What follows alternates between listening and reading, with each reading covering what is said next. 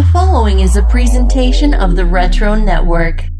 The House Show. For over 51 weeks, the revolutionary force in retro sports entertainment podcasts.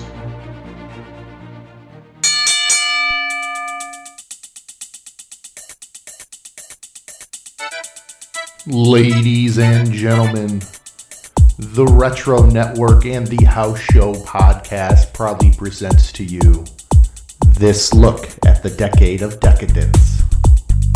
A little indulgence for your day as we bring Saturday night to whenever you damn well please.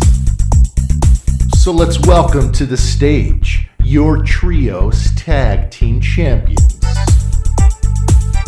The Master Library, Kevin, it's Tricky Hellions. The Educator of Access. And Sweet Maddie Treats. As they bring to you Saturday night's main event, the House Show Podcast Way.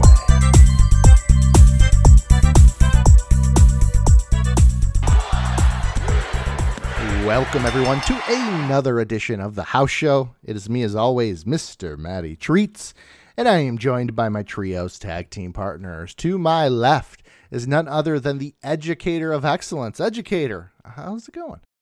Better than it could be. I at least have the MRI scheduled for figuring out what's wrong with the knee.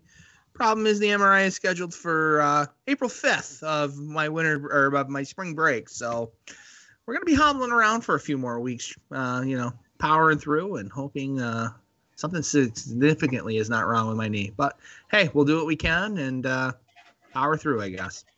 Yeah, I mean, I think the hospital systems have been overwhelmed for a little bit over the last few bits, so must be trying to fit everything. Something's going on that must be really putting a kind of burden and a hardship on them. So trying to fit everything in has probably been tough with the rescheduling of everything. But I'm glad that you actually have an appointment now in your setup. So we thank you for that. We were worried for you. So, but anyways, to our right, Mr. Kevin Hellions, the Master Library himself. Kevin, how's it going? It's going good. Certain legislation got signed that someone added stuff to. So a little bit here, I'll feel more confident doing my taxes. Oh, yes. Is Erwin R. Shyster coming for you this year? Not anymore. Did they add that tax thing? They added 10,200 forgiveness.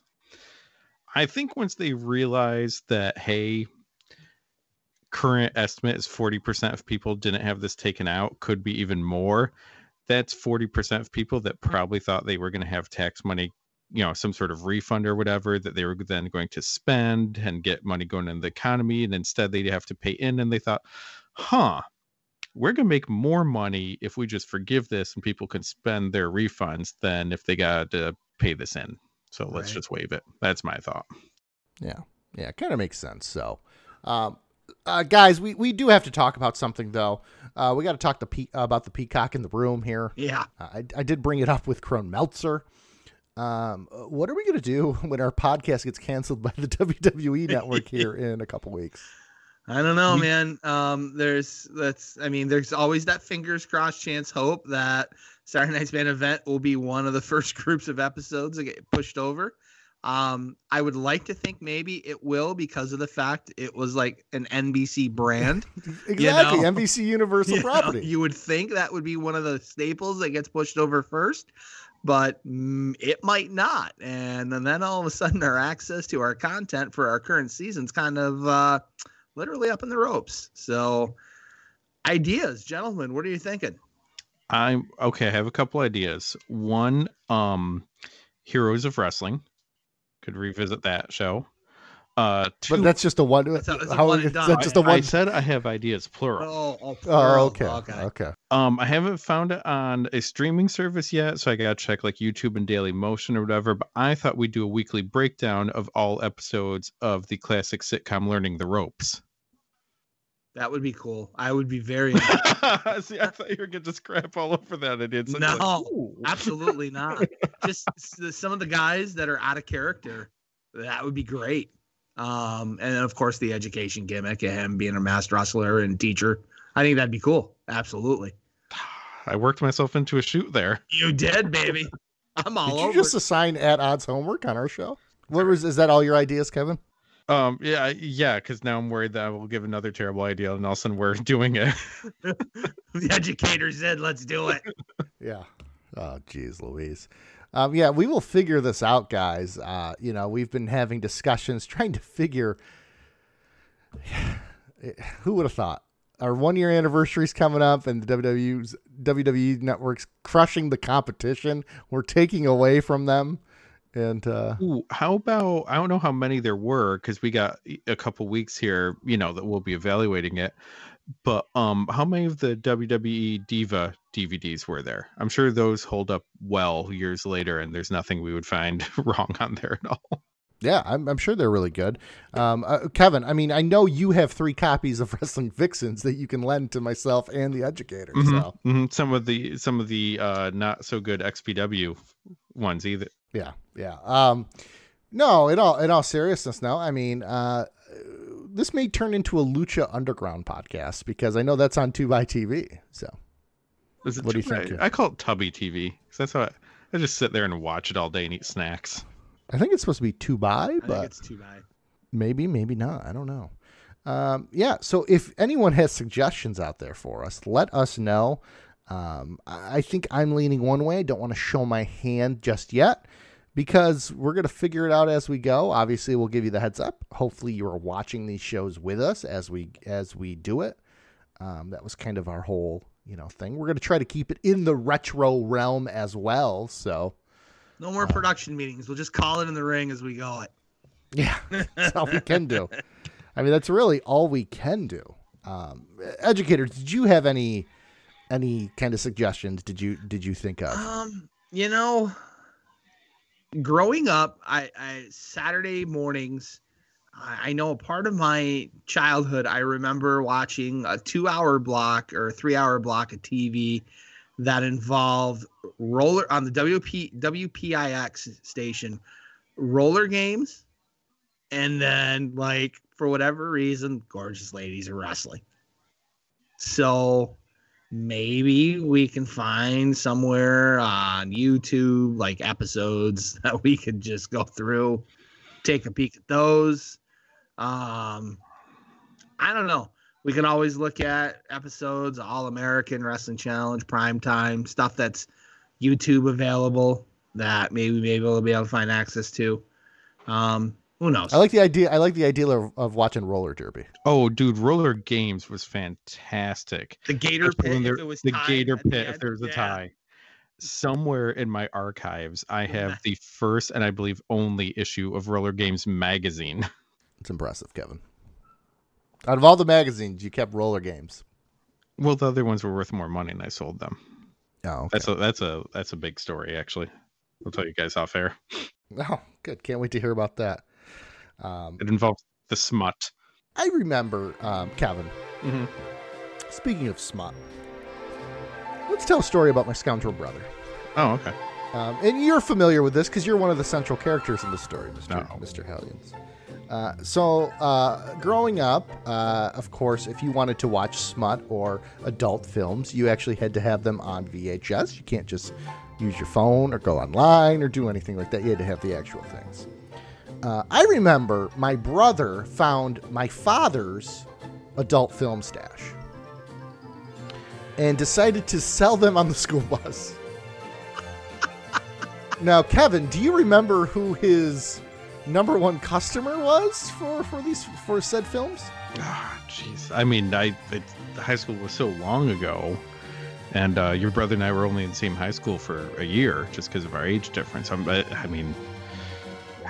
really not sure. I'd have to remember that far back. I think his initials. No, his name was Kevin D. No, that might be too obvious. I think it was K. Decent. We'll do that. Was one of the people that bought these. And I remember my mother getting very mad at both my father and my brother because my brother stole what was my father's and my father's was bringing that smut into the household. I don't remember.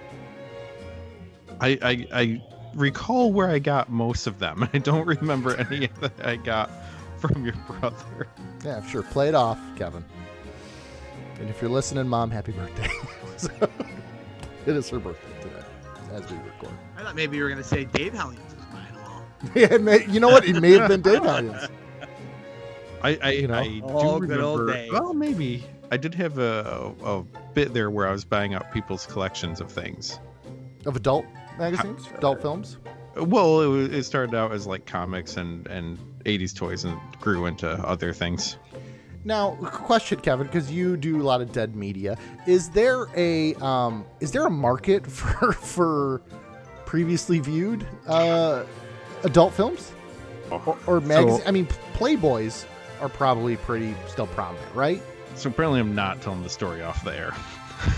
So, I mean, I can edit it out if you're uncomfortable with it, fine. but I mean, for 17 listeners out there, let's spill the beans. all right. So a few years ago, place I was working at closed up. I'd not yet found another job, and I was going around on the weekends because I was playing on weekdays. But on the weekends, I was going to yard sales and trying to find stuff to flip and everything to get some money going. So we had, some money going on eBay to pay some bills and everything, but nothing to really survive off of, just to be like, okay. And I go to one, and there are two huge totes, like giant totes that you'd use for storage, in the yard sale area, and nothing mentioned about it or whatever. I'm like, well, that's weird. So I open one up, and it is filled with porn mags. Both of them are. At a yard sale? Huh? Yard sale. Yard sale. Okay. And I'm like, what in the... So I start looking, and these aren't like Playboy. These are like the smuttiest of the smut. And I go, huh. Talk about something people would randomly throw out. I'll guarantee you that there's like, famous porn star in here, or, something like that, or something that was controversial. And like, I could probably make some money off of this. So I go, guy, I was like, how much if I got all of it? Because clearly you're trying to pretend this isn't here, but it is here, He goes, what are you going to do with them? Are you going to resell them? I was like, I'm going to try. And I had to read for the guy. I'm pretty sure that's exactly why he bought them too. He goes, yeah, that's what I was going to do with them too. And then I was too embarrassed to do anything with them. He goes, honestly, I'm sick of them being here. $20. All right. So Declan was an infant, so he wasn't exploring anything. Declan was living with me room. as a garage sailing, and I bought porn. Yeah, sorry. So I put the box of porn next to my son's car seat. No, I put it in the trunk. I really hope you got pulled over at some point. So, in my living room, I spread out all of them, so I could have like everything from every title together and all, organize them like I do my comics. And then I started listing them as lots. Did you get the variant covers? Okay. Put everything out there and all, and I start listing them. I know, put like 3 together, put it up for like $10, whatever the shipping cost was at the time.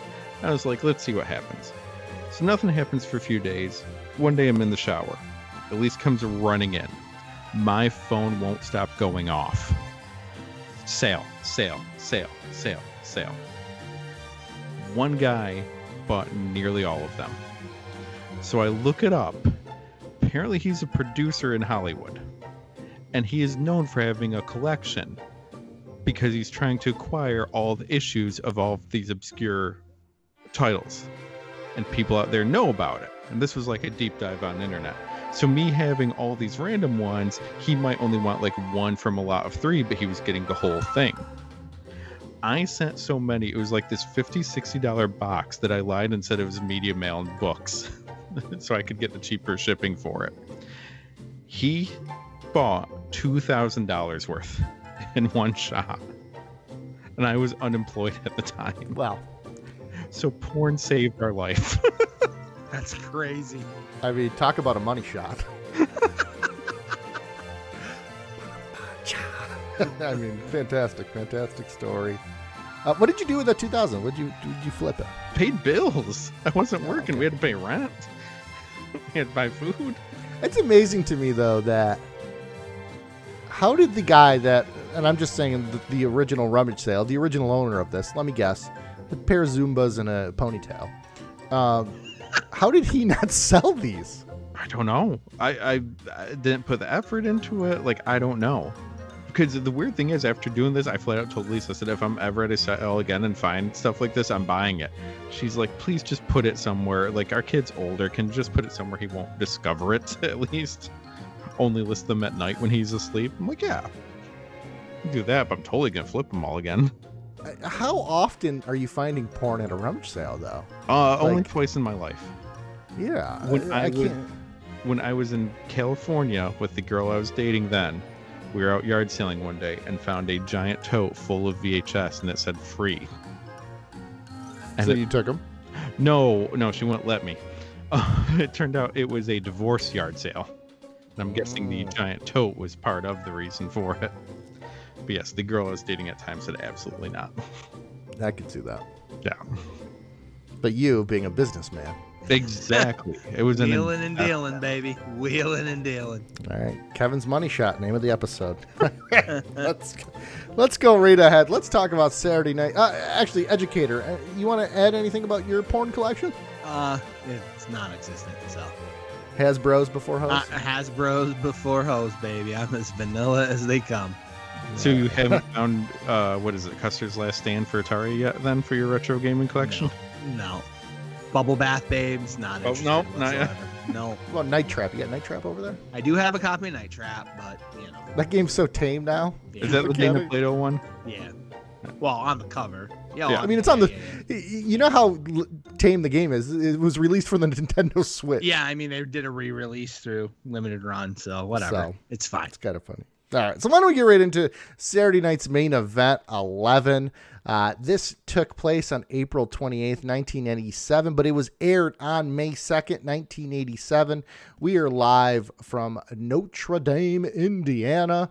Hot crowd, I thought, going to a not a coastal city, a little more not a city they usually would go to now. It's a little different time back then, and let's just start right ahead with the bumpers. Right at the front, we get the Macho Man with Liz, kind of recapping his feud with George the Animal Steele.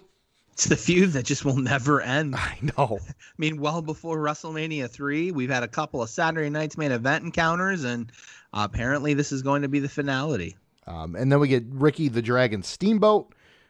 We get Jimmy Hart with Danny Davis and the Hart Foundation. Hacksaw Jim Duggan. This is the first time we've seen Hacksaw, right? This is his introduction. And then we get Bobby the Brain Heenan with Andre, talking about the travesty that was WrestleMania 3 and Hulk Hogan. Anything besides the Macho Man, which is what they were leading with, anything to gleam off any of the other ones? Nothing really significant. I mean, this is like the post big show since WrestleMania 3. So, of course, lots of the angles from WrestleMania 3 and overflowing into now what will be the summer of 87. Now we're going with the angle with Andre supposedly pinning Hogan early in the match, and we'll see how that eventually plays out. I was very fascinated by Hacksaw's look here. More of a all-American biker gimmick kind of thing here for. I have no recollection of this. And he seemed more like an actual tough guy that's maybe a little screwy because he's been in too many fights, as opposed to, I don't know, having mental issues. The goof that we got later on down the road with the pseudo cross eye and all that stuff. Yeah, and I do appreciate Bobby Heenan reminding us that Andre is still undefeated. Right. Such a heel. So we get our intro, then we're greeted by Vince and Jesse the Body Ventura. And they throw to a flashback of Bobby the Brain Heenan having a debate with Ken Patera. What would have this aired on? Was this a Superstars taping? Superstars or Challenge. Maybe it was a segment on Prime Time. This is Ken Patera's return post rehabilitation, post his prison sentence for his involvement with the kind of breaking and entering frustration that he couldn't get a meal after a house show or something like that, where he threw a brick through the restaurant window and ended up getting arrested. And spent some time away from the wrestling industry, and now he's kind of back into the graces of the McMahons, and they're going to give him one more run to see what they can make out of it. I mean, they said earlier today for the filming of it all, but you're right. I didn't even think, like, were they filming more than just Saturday night's main event for this? Or was it just a time edit? Was this supposed to be a much longer segment? And then they're like, geez, we kind of don't have enough time for the show here. Let's play it so it at least explains Bobby later on in the episode. I will say that the bump that he took during this debate, Heenan's bump, when that belt was wrapped around his neck and Patera kind of did like a hip toss or beeled him across the ring, but yanked on that belt.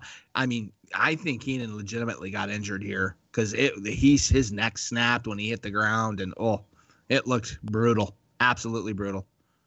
Didn't he have neck surgery later on too? Anyways, he was known to have neck issues throughout. I remember in particular, like in WCW, when the whole Clash of the Champions and Pillman got up behind Heenan doing commentary at the table.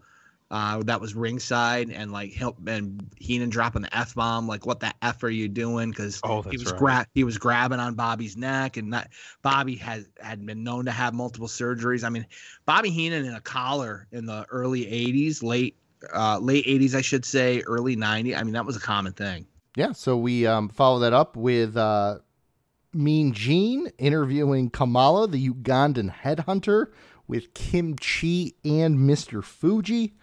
Kind of getting us set up for that first match. We then see another WWF flashback of Jake Roberts in the Snake Pit getting attacked by Honky Tonk Man. And then we have Mean Gene interviewing Jake the Snake Roberts with Damian. And then, like I said, leads to our first match on the card, which is Kamala with Kim Chi and Mr. Fuji taking on Jake the Snake with Damian. What did you guys think of the setup for this match? And then leading up to the match itself.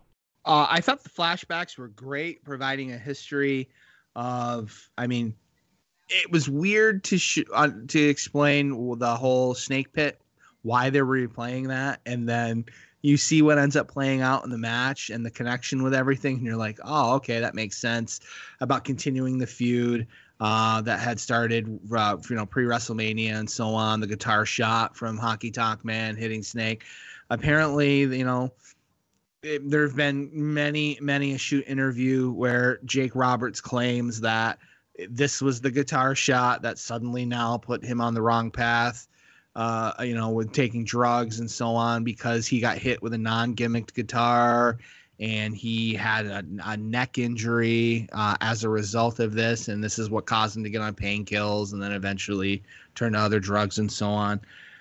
The match itself, I thought it was a very cool, interesting dynamic, the contrast in styles between, Kamala and Jake Roberts. I didn't remember a time. I don't remember this history with Fuji actually being the manager of Kamala. I had always, Kim Chi, and then during Kamala's final run in WWF where he was with Harvey Whippleman, and kind of briefly when Slick was doing the Reverend Slick stuff. But I don't remember Kamala and Fuji being a thing at all. So kind of cool to go back and watch this again and see how everything played out. The swerve at the end I thought was great with the reveal with Kim Chi. So, cool. Good stuff. Yeah. Kamala's around more than I realize, but also, I mean, earlier I didn't realize Ken Patera was still around at this point either. Just my time frame of things is off. Yeah, this is like his return back from going away for a while. And we have, a quick angle to turn someone face here with Jake getting hit by the guitar. Also, once again, a giant scared by a snake. It's kind of like the elephant running away from the mouse here. It's just, in Vince's mind, big guys are afraid of snakes. Not to insult the audience in the crowd, I don't know anything about certain people, but there is a sign up of Kamala, and the drawing is absolute trash. All right. Thanks for that insight, Kevin. There it is. Educator, why don't you go ahead and break down Kamala versus Jake the Snake? That's why we give him the big segment at the end, right? It's called the money shot. Money shot decent. Money shot hellions. All right, so we see the start of the match begin with Jake Roberts coming to ringside, and he ends up releasing the Snake into the ring, Damien into the ring, and that, of course, causes everyone to run frantic, including Kamala, out of the ring, onto the floor. We see the referee and Jake Roberts work together to get Damien back into the bag. As Jake Roberts is got his back turned to Kamala and he's tying up the bag, Kamala gets back into the ring and ends up attacking Jake Roberts from behind with a bunch of chops to his back, his trapezius, and so on. We see Kamala Irish whip Jake the Snake Roberts into the ropes, and he ends up doing a thrust kick to the abdomen. Jake Roberts ends up doubling over as a result. Roberts eventually tries to fight back with a flurry of rights, but Kamala does a double throat thrust to Jake Roberts to stop that momentum. We see Kamala with more chops to Jake the Snake Roberts' back. He does another kick to the gut. He does a headbutt to Jake Roberts. Kamala ends up picking up Jake Roberts into a bear hug, but eventually Roberts is able to escape by stomping on Kamala's bare feet, as Roberts, of course, is wearing your traditional type of wrestling boot for more protection. Jake Roberts with an arm twist and another stomp onto Kamala's feet, his bare feet, to continue to slow him down. Kamala tries to battle back with a chop to the head to Jake Roberts.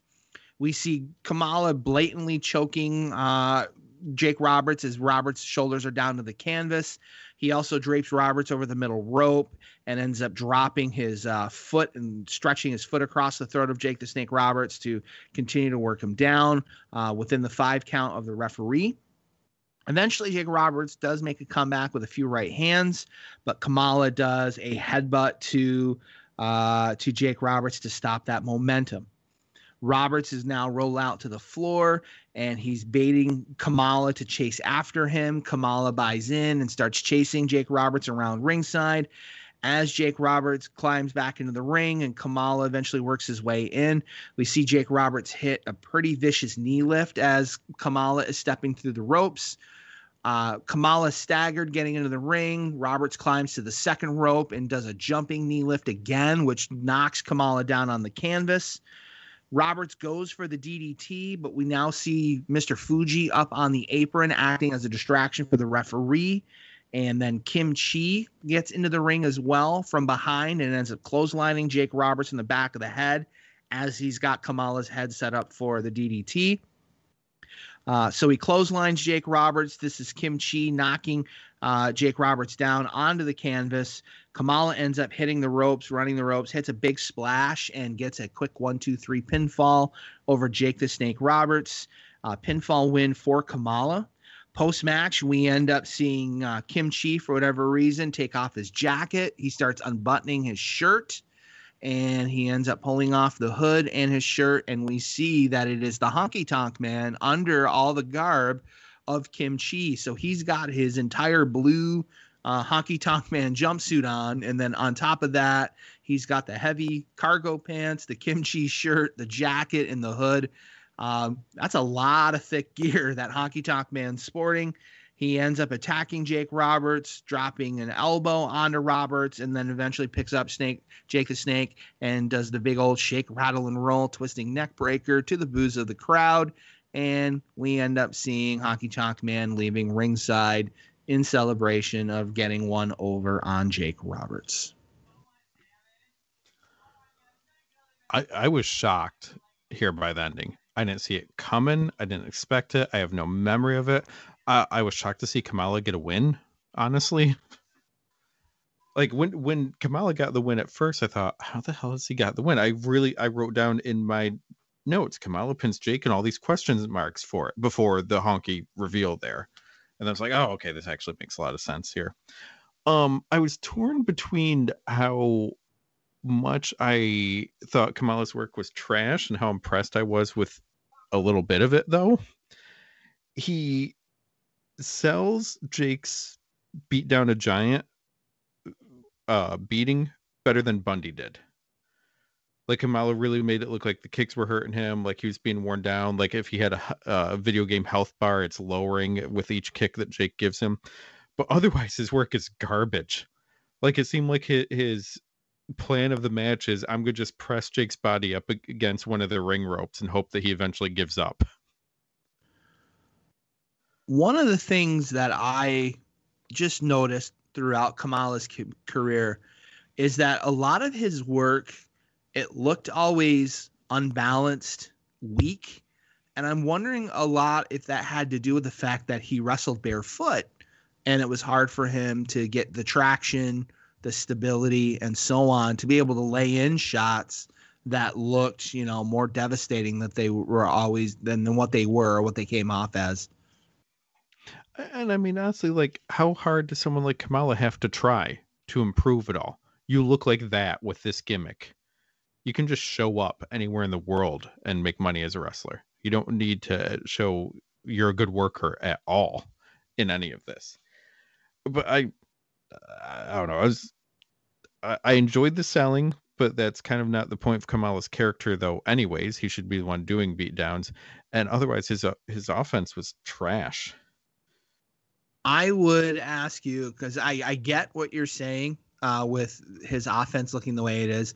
I would ask you to go back and look at Kamala's feud with Andre the Giant and the stuff they had going on in like 84, 83, 84. They had a pretty good feud going on, and go back and check some of that stuff out and let me know what you think about his offense then. Okay, but that would be a different style match, though. Right. Absolutely. And that Kamala, with another big guy. Not just another big guy, but he's the smaller guy. Right. In that match. And the smaller guy style is just flat out different. Right. Now, I mean, I'm curious. Believe me, I'm going to look it up. But Definitely. It's just his work here, I was not impressed by. I love the angle in the match, but that's it. Andre with the big fro of hair with and that feud with Kamala. Go back and take a peek. Take a look at some clips that you can find online. It was pretty good stuff, actually, for what it was, for the big giants going at each other. Yeah, so we followed that up with a look back at WrestleMania 3. Then we get Mean Gene interviewing George the Animal Steel, and then he interviews Ricky the Dragon Steamboat with George. And then he interviews, then Mean Gene interviews the Macho Man with Miss Elizabeth, setting us up for match number 2 on our card, which is George the Animal Steel versus the Macho Man in a lumberjack match. Educator, you said earlier that this is a feud that never ends. Just never seems to end. It's just on again, off again. We've had multiple matches now with George the Animal Steel against Macho Man Randy Savage for the Intercontinental title. Here we are now, no Intercontinental title whatsoever, as Steamboat had recently defeated Macho Man at WrestleMania 3. And so this is, Macho Man's the culmination of the feud. And this is, even with one of the interview components, we hear Mean Gene saying that, this is the last time you're going to be close to Elizabeth. And we hear, of course, hear George say, Elizabeth, so. Steel and Macho pronounce her name very similarly. Thinking of Elizabeth, will you marry me? I didn't. How do you guys feel about the friendship between Steamboat and George Animal Steel? Like, it didn't do anything for me, but it seems to do it for Mean Gene. He pounded his chest and said, "It gets you right here." He's just, a tear in his eye from that friendship there. I'm wondering what sort of wibbly wobbly, timey wimey alternate reality thing is going on here with the Lumberjacks, because I notice both Kimchi and the Honky Tonk Man. Yeah. How can that be? Crazy. Just suddenly now, all of a sudden, they're two separate entities. Yeah, it's always two people. It's almost like they were taped out of order. Biker Hacksaw here again. Like, they must have. He looks like a Dreadnought from G.I. Joe. I honestly think this is like he's still transitioning from his Mid-South run, and they're just starting with this to see if it sticks, or how about they end up changing it to the whole USA. Well, I mean, they started with the USA gimmick, but definitely this street clothes presentation of Jim Duggan, a lot different than what we got used to later on. Yeah, I mean, I hate to say it, but the more like simple character that he became, there's little sprinkles of here tonight already. And I think a more harder edge Hacksaw here, like he looks like he should be, may have gone further. Well, they were going to go a lot further with him, and then he kind of got pulled over with Shiki in the car, and they both had cocaine. And so, yeah, it was not good. So, okay, him and Sheik just pulled over and arrested, but right. Patera threw the rock through the McDonald's, right? Yeah. Okay. I'm just keeping my wrestling arrest straight. Yeah, Shiki went bye-bye. I mean, Shiki was gone after this for a while. He didn't come back until he ended up doing the General Adnan, Sergeant Slaughter, Colonel Mustafa Triangle of Terror. Shiki left for a while, went to the NWA in '89, had a feud with Sting over the TV title, and they ended up not doing much more with him, and then forgot that they had him on the payroll, and his contract rolled over. So he got paid another year to stay home and not be used because he was just terrible. I gotta get into that line of work. Getting paid to stay at home? Getting paid to stay home. That's what my brother's doing. Iron Sheik and Lanny Poffo both get paid to stay home by WCW, NWA. Crazy. Iron Sheik, Lanny Poffo, Bo Dallas. What a... So anyways, Educator, why don't you go ahead and break down the Lumberjack match for us? So we see the start of the match after all the Lumberjacks are at ringside. George the Animal Steel's in the ring, and Macho Man gets the entrance second. Liz is up on the apron. Macho Man is jaw-jacking with Ricky Steamboat, pointing down to Steamboat on the floor. But George the Animal Steel is kind of still smitten with Miss Elizabeth. He's kind of putting his head on the rope near Elizabeth, you know, because he really, really likes her. Savage turns around and ends up attacking George the Animal Steel, who is, you know, with Elizabeth on the apron. Steel ends up firing back and beeling Randy Savage across the ring and eventually out onto the floor. The heel Lumberjacks essentially won't touch Macho Man, won't toss him in, but eventually the British Bulldogs and Tito Santana come over and intervene and immediately grab Savage and toss him back into the ring. We see George the Animal Steel ramming Randy Savage headfirst to one of the top turnbuckles. Savage tries to escape through the ropes to the floor, but again, Tito Santana and the Bulldogs prevent him from doing so, pushing him back into the ring. We see George Steele biting Randy Savage in the forehead. Eventually, Savage breaks away and battles back with a knee and a kick to the gut of George Steele. Steele ends up countering by raking Randy Savage in the face and kind of holding him in a double-fisted choke on onto the nose, kind of like, you know, grinding his nose with his face with both fists. We end up seeing George Steele allowing Randy Savage to escape to the floor, but only again to be tossed back in from the face Lumberjacks that are at ringside. Savage eventually gets the upper hand by reversing another corner ram that George Steele tried to do into the turnbuckle by basically pumping the brakes and sending George Steele into the turnbuckle instead. George the Animal Steel tries to gets his arms tied up into the ropes as Randy Savage is laying in with a few rights and ends up knocking George Steele through the ropes to the floor. Interesting to see that we do see faces. Hacksaw Jim Duggan and Ricky Steamboat pick George Steele up and kind of roll him back into the ring. We hear Jesse Ventura on commentary talking about, oh, how ginger, how nice. But, I mean, they definitely pushed him back into the ring to get the match to continue. Savage ends up doing a bunch of shoulder thrust into George Steele as his back is into the corner. Savage climbs to the top rope and hits a leaping double axe handle off the top rope onto George Steele, knocking him down. Savage ends up tossing George the Animal Steel through the ropes to the floor near the heel side, and all the heels end up gathering around George Steele and start stomping him violently, viciously. And eventually we see from the back, Jim Duggan with his 2x4 ends up giving chase, scaring all the heels away as they're squaring around in the ring. For some reason during this, Iron Sheik and Nikolai Volkov end up in the ring as they're running away from Hacksaw Jim Duggan, to the point where now Duggan enters the ring and chases both Sheik and Volkov off. He swings the 2x4, narrowly misses the Sheiky baby, But a bunch of referees end up getting involved and pleading with Duggan to get out of the ring. They take us 254 away, and they end up escorting him from ringside back to the locker room. And we end up going to commercial.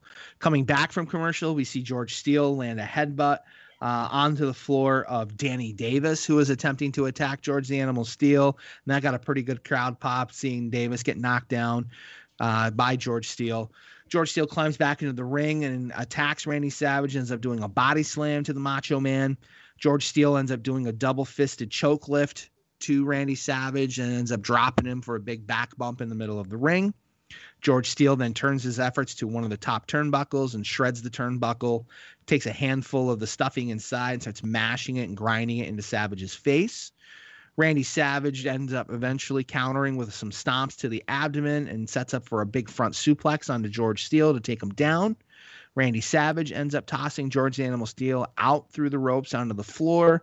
Both the faces and heel lumberjacks work together to push George the Animal Steele back into the ring. George Steele ends up grabbing Randy Savage and launches him viciously over the top rope onto the floor. We see particularly Ricky Steamboat quickly intervene, snatches Randy Savage back up, and tosses him quickly back into the ring to continue with the match. George the Animal Steele tries to toss Randy Savage again over the top rope, but Savage puts on the brakes and ends up grabbing an arm bar and pressing Steele against the ropes to stop the momentum. George the Animal Steele uses a few right hands and a biting effort to stop that arm bar onto Randy Savage. Steele ends up tossing Savage again through the ropes out on the floor. Steamboat again tries to intervene on his own to pick up Randy Savage. As he picks up Savage, Savage ends up fighting back, and now there's a brawl between Ricky Steamboat and Randy Savage on the floor as they go back and forth with chops and right hands. Eventually, Steamboat is attacked from behind by Hercules with a big knee in the back to stop all of Steamboat's efforts. There's a total brawl on the outside of the ring. All the lumberjacks are fighting with one another. And during the melee, as the referee is distracted by the brawl going on outside of the ring with the lumberjacks, Danny Davis sneaks into the ring. He had grabbed the ringside bell and ends up attacking George the Animal Steele from behind, knocking him in the back of the head and the shoulders with the ring bell. And that unfortunately sets up it perfectly for Randy Savage to climb onto the top rope, hit the big Macho Man elbow off the top, and get the 1-2-3 pinfall victory, and finishing the feud between himself and George the Animal Steele. It almost felt like the match itself was background. Like the main story is something else happening, and the match is just in the background for some other action to take place while people are having a conversation, like it would be for a movie or TV show there. I mean, lumberjack matches had already happened, but it's interesting how the faces and heels are actually doing their job of putting the wrestlers back in the ring and not playing it up like they would now of protecting whoever is on their side and almost giving them a break, and then beating the hell out of whoever's on the opposite side of them on the eternal battle of good versus evil there. But you got the Duggan, Sheik, and Volkov thing, which I'm already like, okay, here goes Duggan again, looking like an idiot. I'm sorry, I don't mean to be crapping all over Duggan here. It just drives me nuts for some reason. And then, oh, right, we got a match going on. Let's get back to it. Hercules and Ricky Steamboat having their feud within here as lumberjacks, going back and forth. Ending's fantastic. I was very impressed with that. Violent, looked great. Macho looks like a jerk. Danny Davis looks like a jerk. Like, very impressed with it. But the thing that really got me in match, and as much, I've crapped on George Animal Steele, kind of like I am Hacksaw on this episode. But Savage backs him into a corner, and he just swings with these nasty right hands right to Savage. I'm like, holy crap.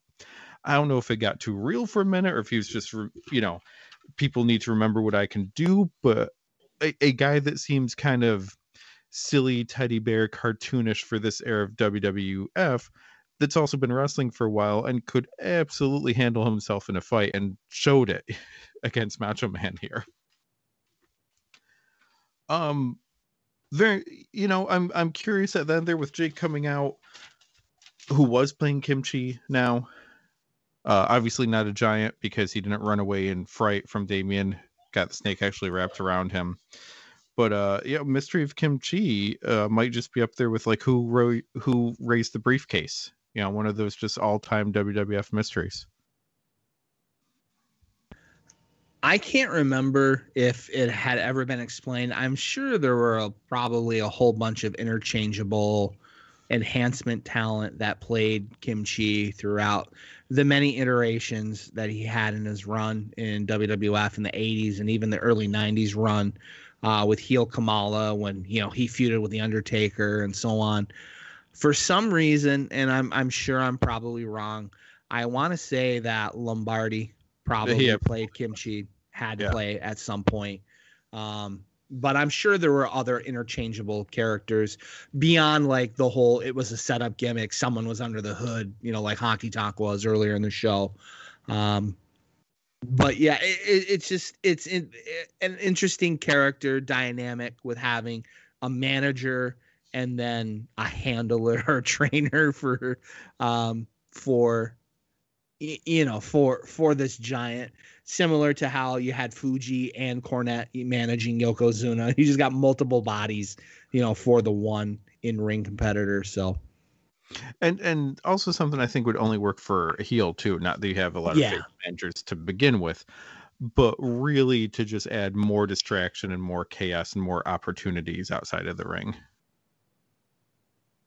So you're saying then when Lou Albano came back to manage the face head shrinkers to the tag titles, it didn't work out when both him and Alpha were there? I mean, it worked out at least once. He won the title at one night, yeah. Exactly. What was it, 21st tag team champion he managed or something like that? Something, yeah, I can't remember. I feel like there's a t-shirt. I'm sure. I'm just surprised you're crapping all over American Badass Jim Duggan. Oh, jeez. See, coming out with skull, chains, 8-ball. I mean, I think he's coming out to Leonard Skinner, which would make sense too. Yeah, it all makes sense. So we followed that up with Mean Gene Okerlund interviewing Bobby the Brain Heenan. Well, really, it's more of a sit down with Bobby the Brain and Andre the Giant because they're demanding an investigation into WrestleMania 3.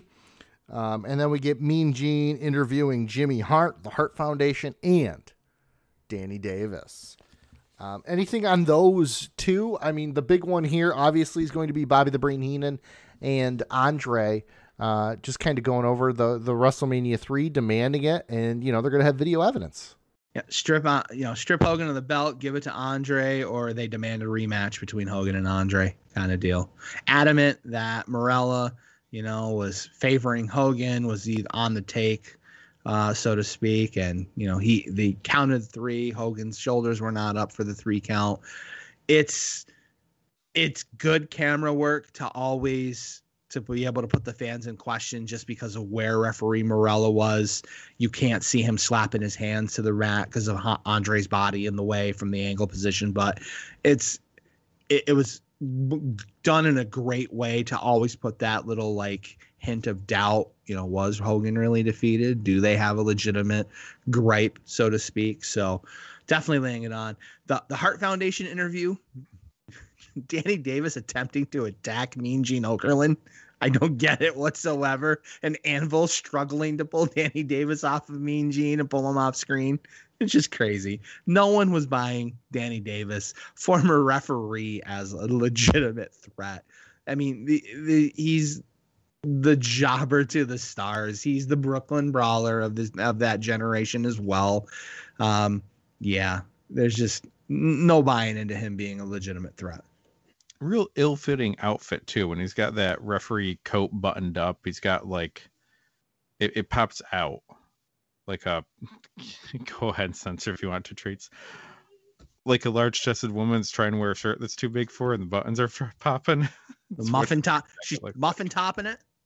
Well, the ring gear he had because he had so many tattoos on his arm.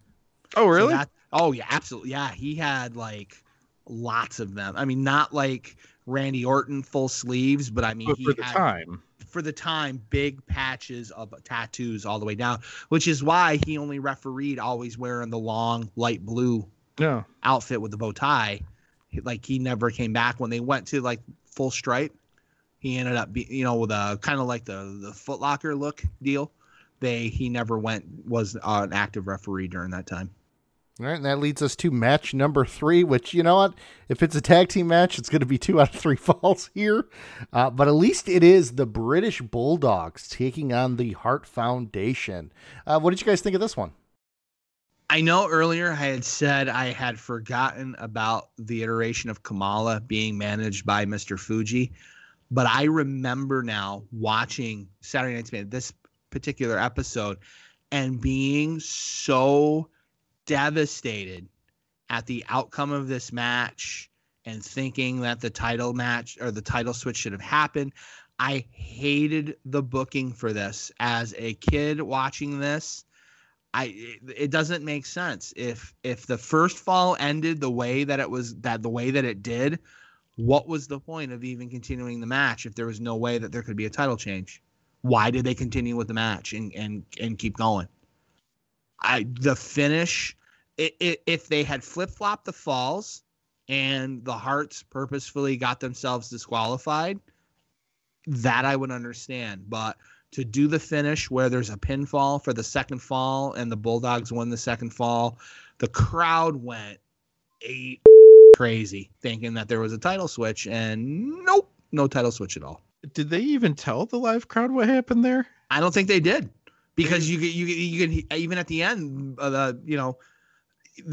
Finkel announced them the winner by 2 straight falls of the match, the British Bulldogs, but they never were announced as tag champions, and it was explained to the home crowd with Jesse on commentary. I hate to be the spoiler of this, but the title can't change hands because there was a disqualification involved in one of the falls, and even Vince McMahon's like, yeah, I forgot about that.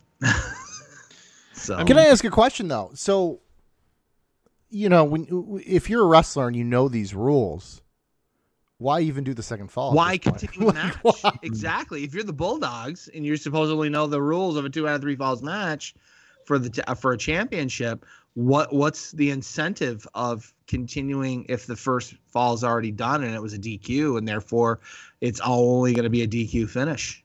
And are you surprised that they haven't had the Miz use this technique in a 2 out of 3 falls match at this point? Like, it's just I was really sour on that when I saw when they first won the first fall. I was like, oh, the Hart's going to just win the next sweep 2, or they're going to lose the belts here. But I just thought it was odd. Or I could understand if like the second fall was also a DQ finish, so they won both by DQs.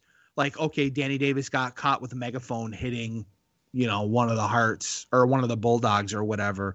Or there was a schmaz finish with a big brawl and it was a double DQ or a double count out or whatever.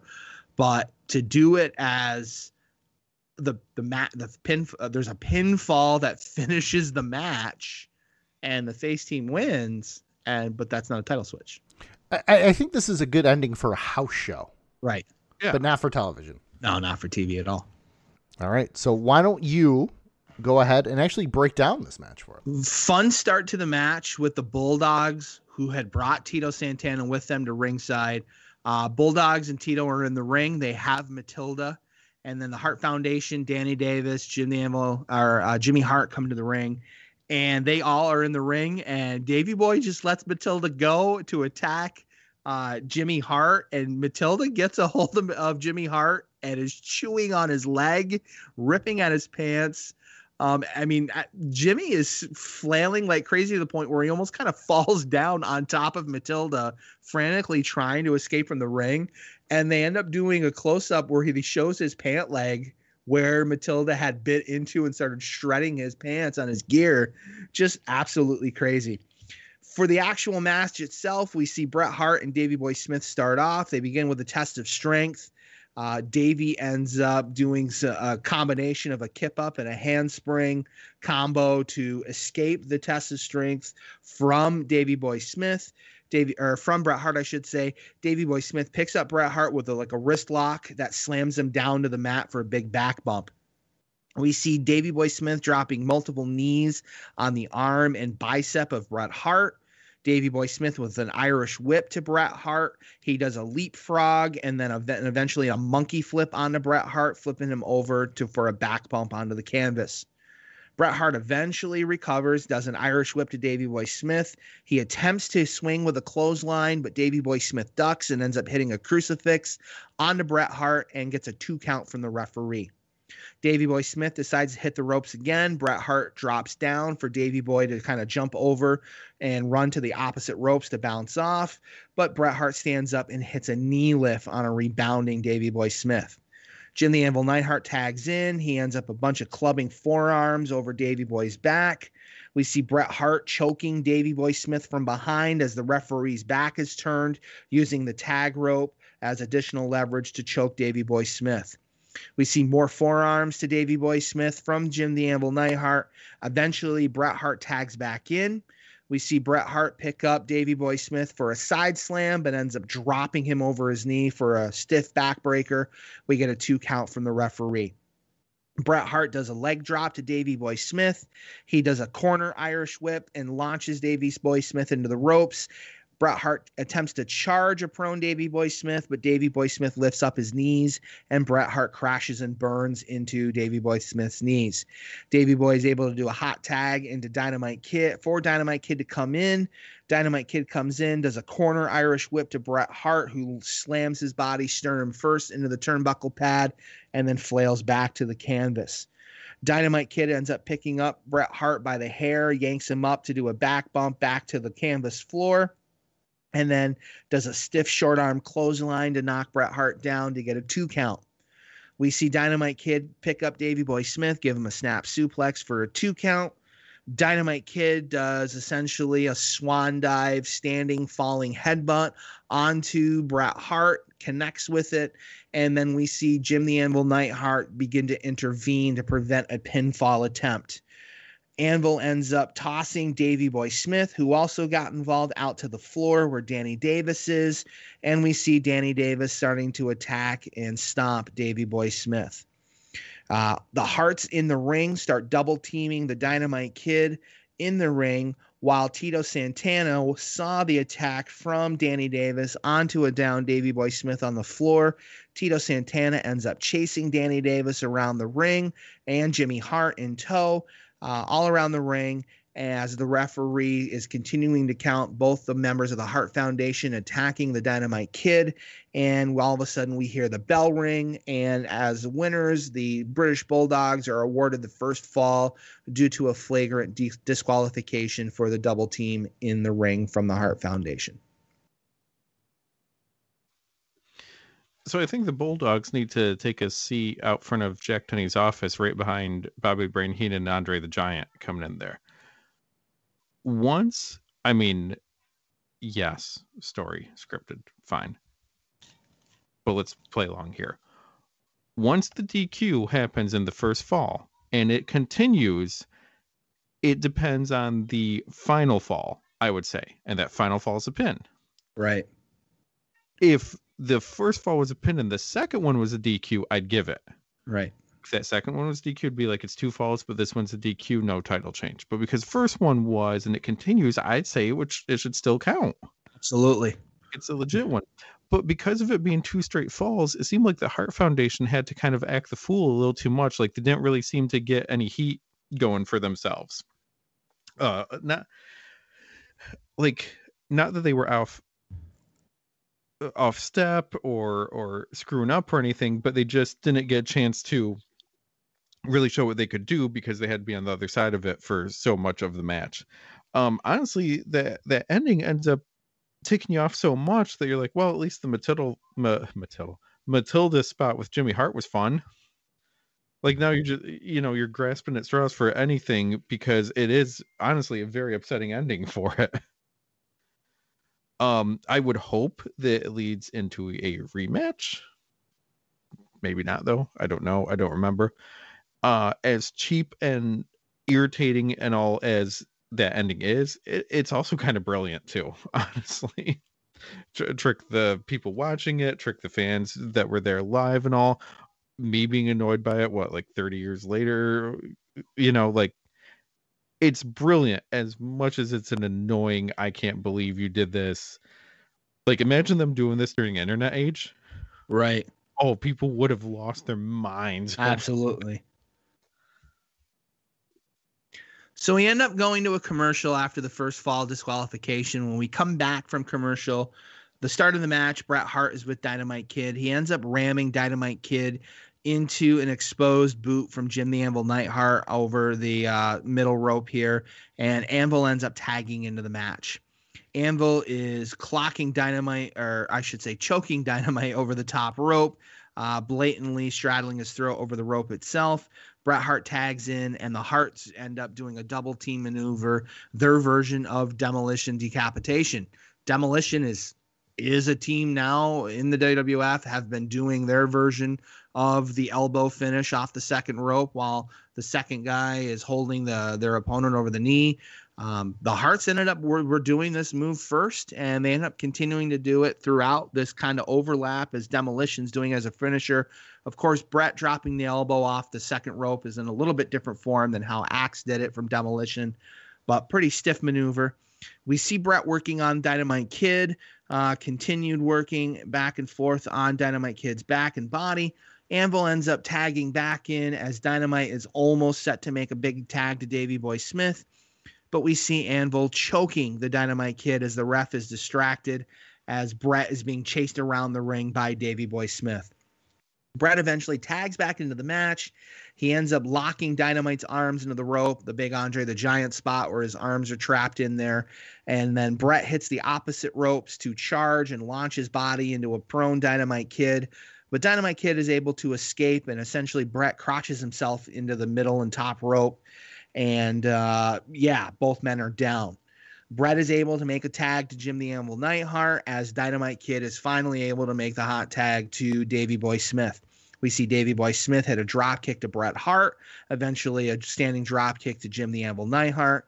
Davey Boy Smith ends up hitting a clothesline to Jim Neidhart and goes for a pinfall, gets a 2 count. Davey Boy Smith does his known big standing delayed vertical suplex to the big man, to Jim the Anvil Neidhart, drops Neidhart with that standing vertical suplex. We get a 2 count, a pinfall attempt again. Davey Boy Smith ends up telegraphing a back body drop maneuver attempt onto the Anvil after an Irish whip, only for Anvil to essentially do kind of like a soccer punt into the sternum and chest to Davey Boy. Bret ends up grabbing both of Davey Boy's arms as Bret is standing on the ring apron, grabbing his arms from behind so that, Davey Boy Smith is completely prone. Anvil is laying in some forearms and a couple of slaps across Davey Boy Smith's face. Anvil ends up hitting the opposite ropes to do a running forearm strike to an exposed Davey Boy Smith while Bret's holding him from behind, only for Davey Boy Smith to move out of the way, and Anvil just absolutely crushes Bret Hart with a running forearm, knocking Bret off of the apron, almost crashing into the barricade on the floor. We see Danny Davis frustrated. He jumps up on the apron, starts jaw-jacking and trying to be as a distraction, only for Tito Santana from the Bulldog side to get into the ring and do a running charge and a running forearm, knocking Danny Davis off of the apron onto the floor. That ended up getting a huge crowd pop. Davey Boy Smith is able to finally work his way over to his corner. He ends up tagging Dynamite Kid. Both men are in the ring, both the Bulldogs. Davey Boy Smith ends up press slamming Dynamite up into the air and kind of rocket launchers him, tosses him towards Anvil to hit like a high crossbody onto Anvil.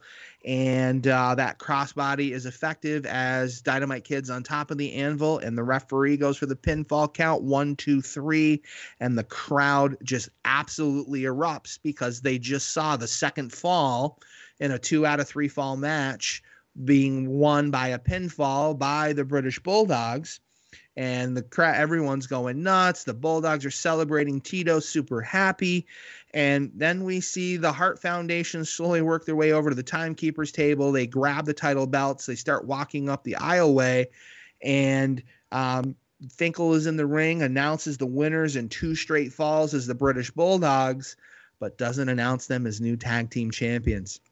And Jesse Ventura on commentary says, I hate to be the spoiler here, but the Bulldogs just don't win the titles because of the DQ finish in the first fall. Such a terrible swerve.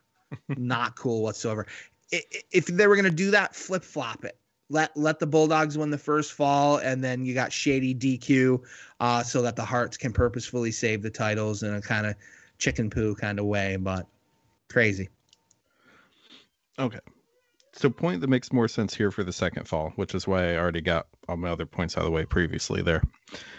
Andre, we did discuss the machines, I believe it was last week's episode, and Andre was already being protected then, which was part of the angle. Andre with Haku in a couple years as Colossal Connection is to completely protect Andre. Is Dynamite Kid being heavily protected here? I ask because he takes a hell of a beating in the second fall, or second part of the match here. And I gotta feel like, as impressed as I was by the Bulldogs, and nothing against them, that Dynamite's best days are already behind him here. Like it seems like Davey Boy's the worker. Dynamite, do what you can, and we'll go from there. So this is taped again and airs in May of '87. Bulldogs' final tag match was Survivor Series '88. So they still have like almost a year and a half. Really? That they're still working. I mean, remember, they were the show opener for SummerSlam '98, where they had the tag match with the Rougeaus that went 20 minutes to time limit draw. And then they were a part of the tag team, the 5-team versus 5 tag team Survivor Series tag match, where they were with Powers of Pain when that whole Powers of Pain thing in '88 happened. When they did the double switch with Demolition, leaving Powers of Pain joining up with Fuji when Fuji turned on Demolition mid-match. I forgot about that. But I mean, like, Dynamite, he'll go in, he'll take the beating, which still seems like a protected beating, hit a move or two that he can, and then immediately out to Davey Boy, who I almost called Bulldog, but at this point they both are. It just, I know how good Dynamite is. I've seen other things. He just, like, how much more did he do after leaving WWE in a year and a half from here, like you were saying? Like, there must... He ends up going back to Stampede. They end up going back. Well, they go back to like All Japan and they tag for a bit. And then at one point they go to Stampede, which was still up and going in the late 80s, early 90s. And they end up doing a feud where Dynamite turns on Davey and ends up tagging with like Davey Boy's cousin, Johnny Smith. And they were called another British Bruisers, Bedlam Bruisers tag team up in Stampede for a while, where, Dynamite is a heel with Johnny Smith. I never know that part. It just, when you know how a story ends, I feel like I'm already seeing foreshadowing for certain things here. Yeah. His body's breaking down, and Dynamite is slowly atrophying and getting smaller and smaller. Yeah. From the years of steroid abuse and drug use and so on. Bulldog. There you go again. Davey Boy is getting bigger and bigger. It's getting bigger and big. Yeah. It's like, matter cannot be created or destroyed. It can only change form there. One form from the, So, I mean, Dynamite's best years are behind him. I mean, he was a super junior in Japan, trying to pack on as much mass to his much smaller frame. Davey Boy had a much better frame to be able to support all that mass. Yeah, it just seems like their combined mass is always the same, but as Dynamite's Davey's gaining Isn't it? Davey's gaining it, right? It's like he's eating his twin in the womb. Yeah, a little disappointing the end there. I will concur with that. So we followed that up with Mean Gene Okerlund interviewing Hogan, who, Hulk Hogan does a recap of WrestleMania 3. Then we get Mean Gene interview. Wait a minute. You can't. Wait a minute. Come on now. What? We have done 10 episodes. This is number 11 of Saturday Night's Main Event. Yeah. Hulk Hogan is not in a match, but gosh darn it, Hogan must pose. I'm just saying. And he gets his interview, and brother, Hogan must pose. Well, I was going to bring up the fact that Hogan is actually in a dark match on this card. He is. He tags up with Patera to take on Hercules and Andre. So why wasn't that? So when we get to it, because our main event here is another tag match. I know Kevin is looking forward to it. Hercules doing double duty tonight. Yes. Well, you got all the lumberjacks. They're doing double duty because most of them were in separate matches as well. I mean, we got Steamboat, Hercules. You got the Can-Am, Sheik and Volkov. They were all lumberjacks and then being involved in their matches as well. But, special attraction for the crowd. Hogan getting his Saturday night's main event payoff and there for at least an interview. Not actively wrestling on the main card, on the main show, but brother Hogan must pose. I was commenting that this whole promo takes place in an art gallery. I'm guessing it's the same paintings that Hogan made in his Right Guard commercials. Because anything less would be uncivilized. Turns out he's an internationally known artist, and he had his gallery show going on. It happens. So, anyways, we have Mean Gene interviewing Ricky the Dragon Steamboat, and that leads us to match number 4 on the card, which is Hercules with Bobby the Brain Heenan taking on Ricky the Dragon Steamboat. And they do an inset of the Macho Man and Liz and Mean Gene watching the match together. Watching the match on a big old TV monitor. And multiple times during the match, they keep cutting back to Savage. And there's like tendencies of like you're thinking, oh, is Savage trying to be sympathetic? Is he trying to gain the respect of maybe the fans or trying to does he have ulterior motives? I mean, at one point it looked like Savage was concerned about the well-being of Ricky Steamboat, only for him to set up for a bigger fate. I mean, I am on the side of Savage there because I'm trying to figure out how to get someone to just stand there and rub my shoulders while I talk. Yeah, well, why do you got to bring up Mean Gene? So anyways, what did you guys think of the Hercules, Ricky the Dragon Steamboat match? I wanted to see a heel Hercules, heel Macho Man match. And just to see how that would turn out. The confrontation that they had mid-match when Savage kind of interferes and does a little bit of a distraction to get Hercules to break that full Nelson, and Heenan and Hercules jaw-jacking with Savage. That's a fun confrontation, and I would have loved to see. We got to see a heel Savage versus a heel Jake Roberts. I kind of wish there would have been a Hercules and Macho Man match for us to be able to just to see how that would have worked out. I kind of feel obviously faces versus heel is always going to be the norm. I feel like if two faces fight each other, it should be rare, and it should be kind of like a oh geez, you're the number one contender and I'm champ, and we're gonna have a good fair match and see who the best man is. But I feel like heel versus heel should happen all the time, where they're just like, screw you, and I'll step over anyone to get ahead. My point is the title or money. I don't care about you just because we're both bad guys. So yeah, absolutely, I think a Savage versus Herc, both heels one, would have been fun there. Even Heenan and Elizabeth both outside at the same time could have been interesting. All right, and that brings us to match number 4. Educator, why don't you break down this one? All right, so we see the start of the match with Hercules and Steamboat essentially trading blow by blow. Hercules with big forearms or right hands to Steamboat. Steamboat fighting back with reverse knife edge chops. Eventually, we see Hercules ramming Ricky Steamboat into a top turnbuckle. Hercules sets up with an Irish whip. Steamboat ends up doing a baseball slide between Hercules' feet and ends up hitting 2 standing drop kicks, knocking Hercules down each time. Eventually, Steamboat hits 2 reverse chops to knock Hercules down and throws Hercules, that sends Hercules, I should say, through the ropes onto the floor.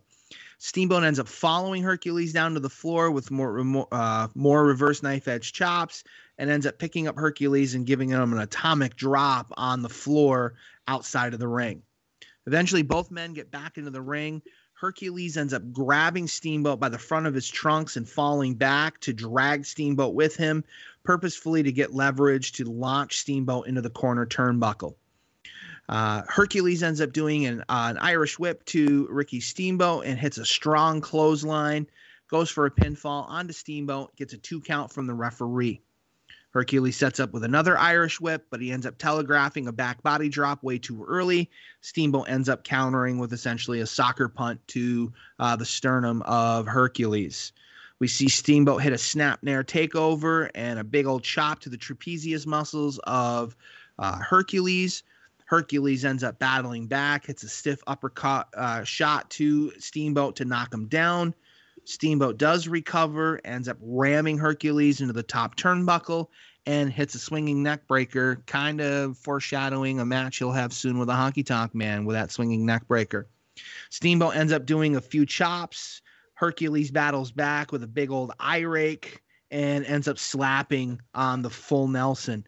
And multiple times through the match, we end up getting an inset cut back to the locker room with Randy Savage flipping out, watching on the big screen here.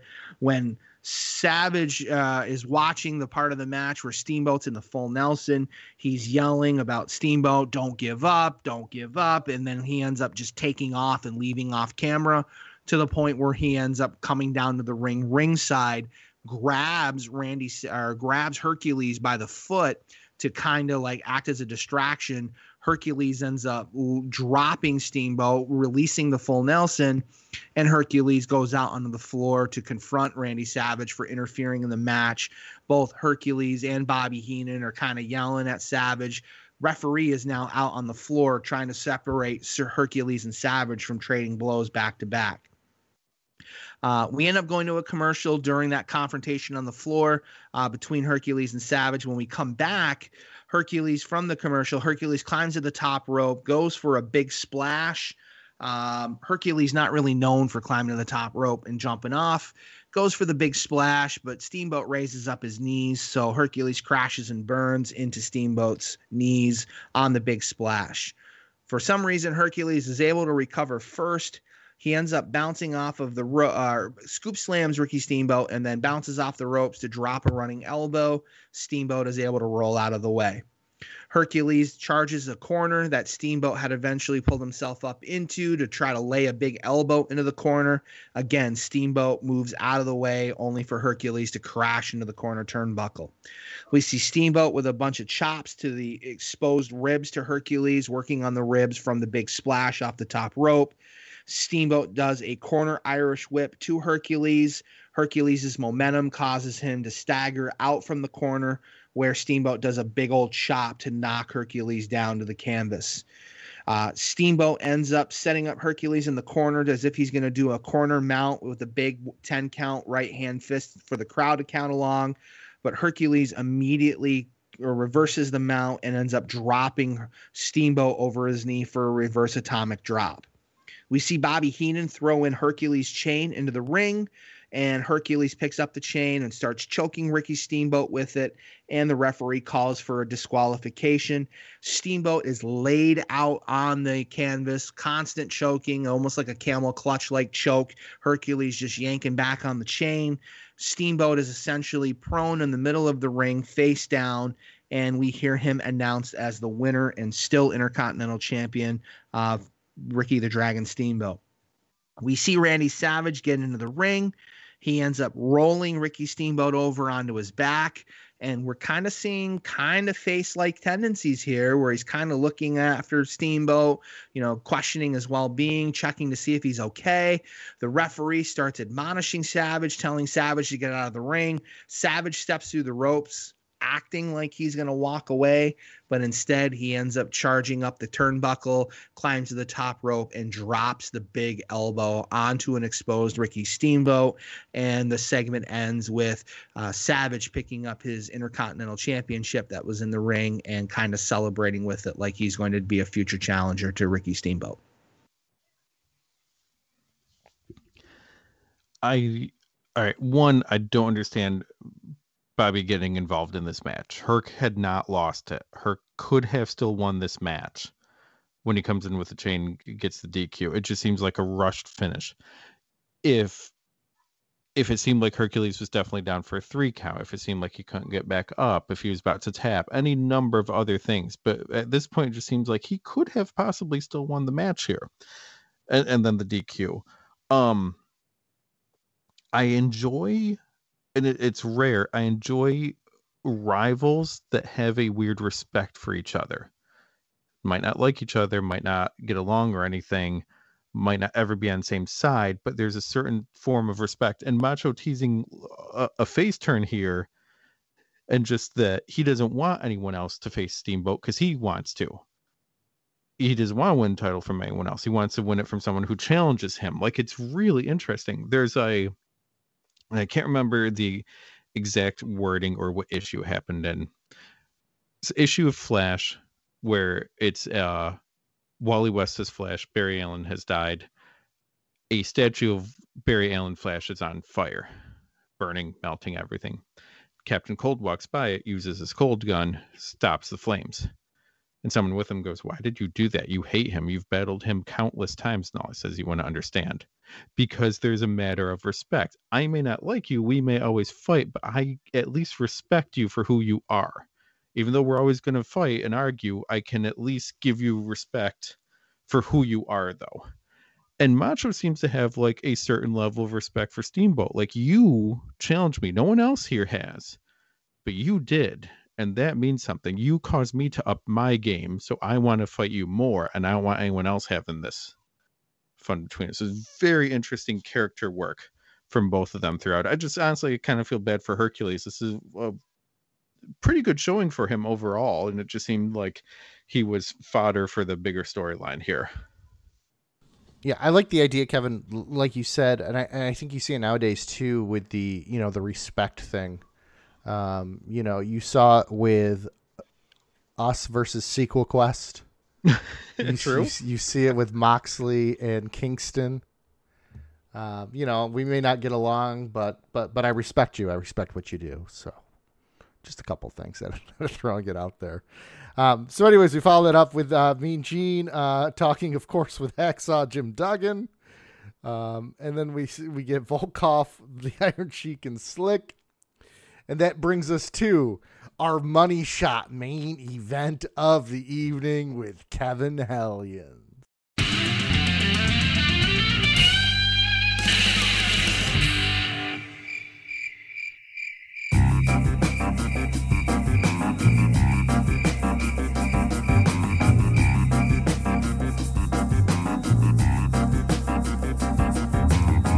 Who puts the man in the main event? It's Kevin Hellions. Who is the king of that nerd content? It's Kevin Hellions. Who has a Patreon to pay the rent? It's Kevin Hellions. Who used to work in a giant tent? It's Kevin Hellions. So Kevin, we're getting the Can-Am connection, which is Rick Martel and Tom Zink with Hacksaw Jim Duggan. It's not really with Hacksaw Jim Duggan, is it? Because he's just sitting in the crowd, right? Yeah, he's just kind of there. He likes to watch. He's just there. Well, he's an official observer. He is this week's official observer. Don't we all like to watch? And they're taking on, of course, Nikolai Volkov and the Iron Sheik with Slick. So, Kevin Hellions, take it away. All right. Can-Am connection comes out. Slick cuts a promo with Iron Sheik and Nikolai Volkov. He asks if everyone's ready for the party to start. The Communist Party. Well done, Slick. Hacksaw jumps into the ring when Nikolai Volkov starts singing. Hacksaw cuts a pro-USA promo here. Jesse, Hacksaw saying, it's the land of the free and all, and Jesse with a good counter here. Well, then why can't he sing? Credit to Jesse there. Start off with Nikolai Volkov versus Rick Martel. We have a whip and then a flip and then some drop kicks. A couple of leapfrogs and then the Iron Sheik. We got a tag in here too. Iron Sheik gets hip tossed. The Iron Sheik kicks Tom Zink. Backs into corner and then into Nikolai Volkov's boot. Sheik hits a big suplex on Tom Zink. Hacksaw in the crowd starts to fire up the fans, get them behind the Can-Am connection. There's lots of go, USA chants, but no Canada chants here, which is the Can-Am connection. Got to give equal time here. Sheik hits a suplex and then a very, quote, sloppy cover here. Only gets 2. Nikolai Volkov with a whip, a big boot, and then big stomp onto Tom Zink's back. We got tag, Iron Sheik in, hits a couple boots to the gut, big suplex, and still Sheik only gets a 2 count after all of this work. Abdominal stretch, but Iron Sheik is not able to plant his foot while doing the abdominal stretch. Tom Zink hip tosses out of the abdominal stretch. Zink bounces off the ropes, hits a big Sheik clothesline. Tom Zink to the outside. Nikolai Volkov puts the boots to him while he's outside. Rick Martel gets tossed over the top. We have a 2-on-1 attack. It takes place right in front of Hacksaw. There are 4 sides of the ring to choose from, and this just happens to take place right in front of Hacksaw. It's awful. Hacksaw jumps over the guardrail. The referee is distracted, but turns around just in time for Martel to roll a pin on the Iron Sheik. The heels get mad. Duggan stands there looking dumb, looking down on the fallen Can-Am connection there. The heels, not fallen. Hacksaw, Sheik, and Volkov are in the ring. Can-Am connections on the floor. Duggan is still looking dumb, looking down at them. So the heels decide to beat up Duggan. Duggan and the Can-Am connection back in the ring and chase out the Communist Party. This has been your Money Shot main event of the evening. Educator, anything you want to add to Kevin's breakdown there? I mean, I think the one thing we can all agree on is Hacksaw is looking dumb and down. Yeah, a little bit. Dumb and down, I guess. A couple of things from the match itself. I actually was impressed with Sheik's belly-to-belly suplex on the Tom Zink. It looked really, really cool. Every time Iron Sheik does his abdominal stretch, why? You always get hip tossed out of it, Sheiky. Don't bother with the abdominal stretch. Stop doing it. I don't care that you think you're going to get the extra leverage with your left foot stepping over because you got the big hooks at the bottom of your boots there. But every time you've put the abdominal stretch, you're always getting hip tossed out. And the finish with the match, when did Martel tag in to be the legal man? Was Sheik the legal man? Last I knew, it was Tom Zink that was thrown out on the floor was the legal guy in the match. I don't get it. Must be because 2 similar looking guys with white trunks on. It's kind of like the Killer Bees. Must be the referee couldn't figure out who's who. I will say, I liked this the Can-Am connection. I thought I know that we had done the Halloween Havoc series and we talked about Tom Zink as a singles guy not coming off that well, but him tagging with Martel, it makes me wonder what could have been. My understanding is very soon after this is when the big money dispute and Martel or Tom Zink leaving and ends up, kind of abandoning his contract and taking off on Martel and eventually gets to WCW or goes back to AWA for a bit and eventually goes to WCW late 88, early 89. Why? I'm wondering what could have been. I have a feeling that had this been able to play out more, it ended up being Strikeforce taking the tag titles from the Hearts. I have a feeling that there would have been an awesome feud between the Hearts and the Can-Ams. And I'm just wondering what could have been with, Tom Zink being a much taller guy than Tito. It'd be interesting to see how things could have played out had Zink's, stuck around. Do you think Strikeforce is positioned better, though? Honestly, it's a cooler name.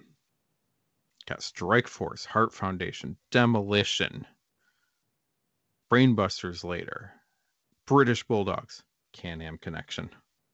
Like, it just doesn't have the same punch to it. But they do have Twin Magic, apparently. This one's approved by the Educator. This one's approved by the Educator. No masks needed. I will agree with you. I did have trouble telling them apart, and I actually rewound a couple times. I was like, I'm not even sure who's in the ring right now. I mean, Zink is taller. He's probably 3-4 inches, maybe 3 or so inches taller. You can always tell Martel's drop kicks look phenomenal. How he swings his body, throws his hips to get those feet in the air. Always impressed with Martel as a singles guy, as well as, of course, in the tag with the limited time that we got to see him as Can-Am Connection, and also his time with Strikeforce, that year and a half run he had with Tito before he got a neck injury. It was about a year before he got the neck injury post WrestleMania 4. So, all right, and then to end the show, of course, Jesse and Vince end the show, like always. If we were going with true main events, the last couple weeks, Savage and Steamboat would have been a great way to actually end the show with a hot angle, with, you know, them challenging each other, whatever it might be. If we're going for actual main event, not just, hey, is anyone still awake at 1 a.m?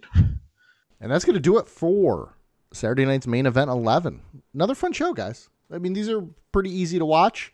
You know what? I could watch these for weeks to come as long as they are still on the WWE network. You know? But it makes sense. They're going to be pulled over to Peacock because they're an NBC entity. So maybe I'm sure everything will be fine. Everything no hitch. Everything will come off without a hitch. We'll be fine. Everything will be fine, as always. All right, so Kevin, we are covering Saturday night's main event 12. Now, Educator, we have to discuss something here. I've actually gone ahead and watched the next Saturday night's main event.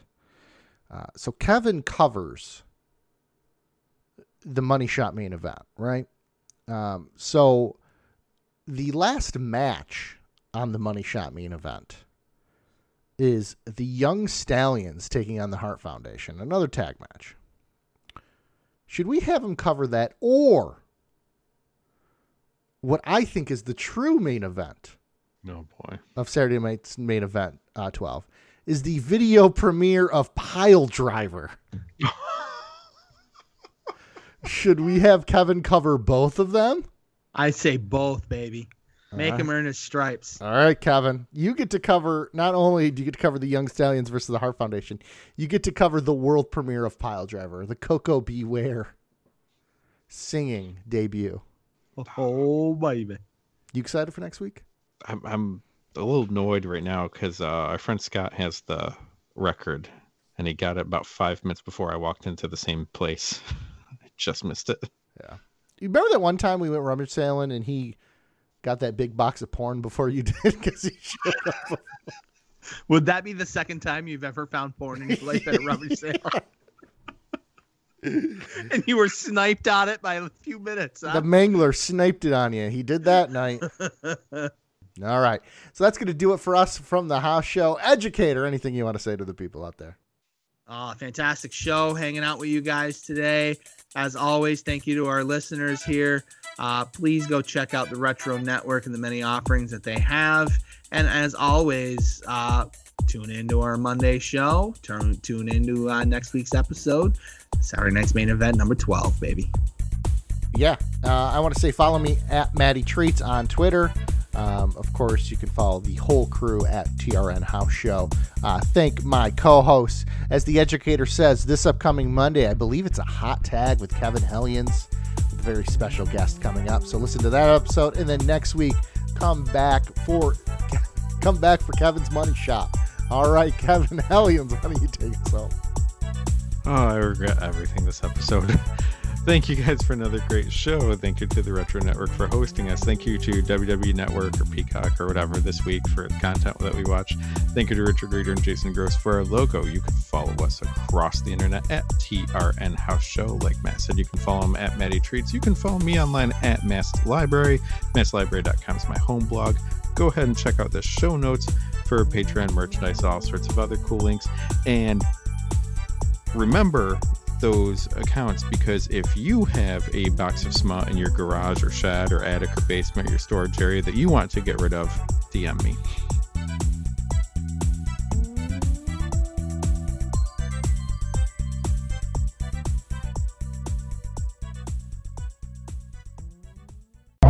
This has been a presentation of the Retro Network.